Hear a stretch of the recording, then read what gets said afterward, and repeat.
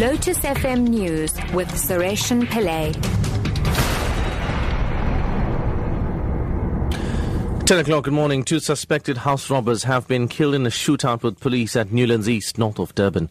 2 other men were arrested following a car chase and the shootout. Police spokesperson Jay Naika says the police were investigating a complaint of a suspicious car in the area. The car was linked to other robberies in the area. Naika says the robbers sped away from the scene and a shootout ensued. We will put them on ID parades, and hopefully the victims of other robberies in the area will be able to identify them. The firearms that we recovered will also be subjected to ballistic testing to establish that they were used in other crimes in the province. We will be taking fingerprints from both the suspects that are alive as well as the 2 suspects that are dead. DNA samples will also be taken so that we can link them to crime scenes via DNA and fingerprints. An investigation is underway into collision at Walkerville, south of Johannesburg yesterday. 1 person was killed and several others injured in a head-on collision between 2 bakkies. The cause of the crash is still unknown. ER24 spokesperson Chitra Bodasing.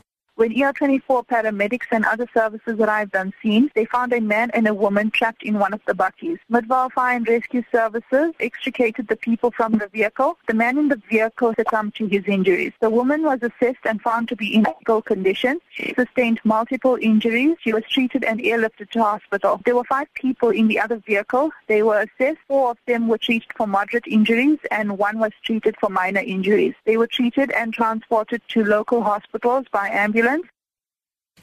South Africans were the biggest borrowers in the world in 2014. That's according to the World Bank's global Findex database. However, they appear to be borrowing mostly from friends and family, private micro-lenders, and to a far lesser extent from financial institutions. Kumbuzile Tabete reports.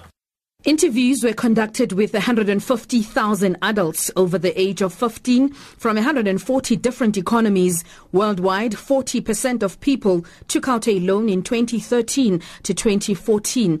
But 86% of South Africans did so. The only countries that came near South Africa in the borrowing stakes were Zimbabwe at 62% and Kenya at 79%. 30% of adults in South Africa said they would not be able to raise funds in a crisis if they were expected to do so within the next month. It appears that South Africans are borrowing money to cover day-to-day costs.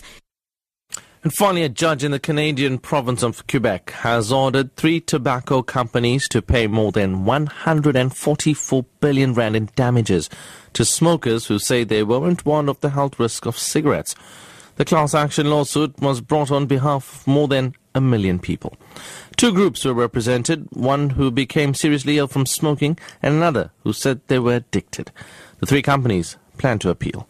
Rob Cunningham from the Canadian Cancer Society welcomed the ruling. It's an enormously important judgment. There's been tens of thousands of internal documents that have become public. The trial was almost 3 years in length. I think it's going to have tremendous implications for other parts of Canada and indeed internationally. Top story at 10 o'clock. 2 suspected house robbers have been killed in a shootout with police at Newlands East, north of Durban. I'm SARESHEN Pillay. I'll be back in an hour.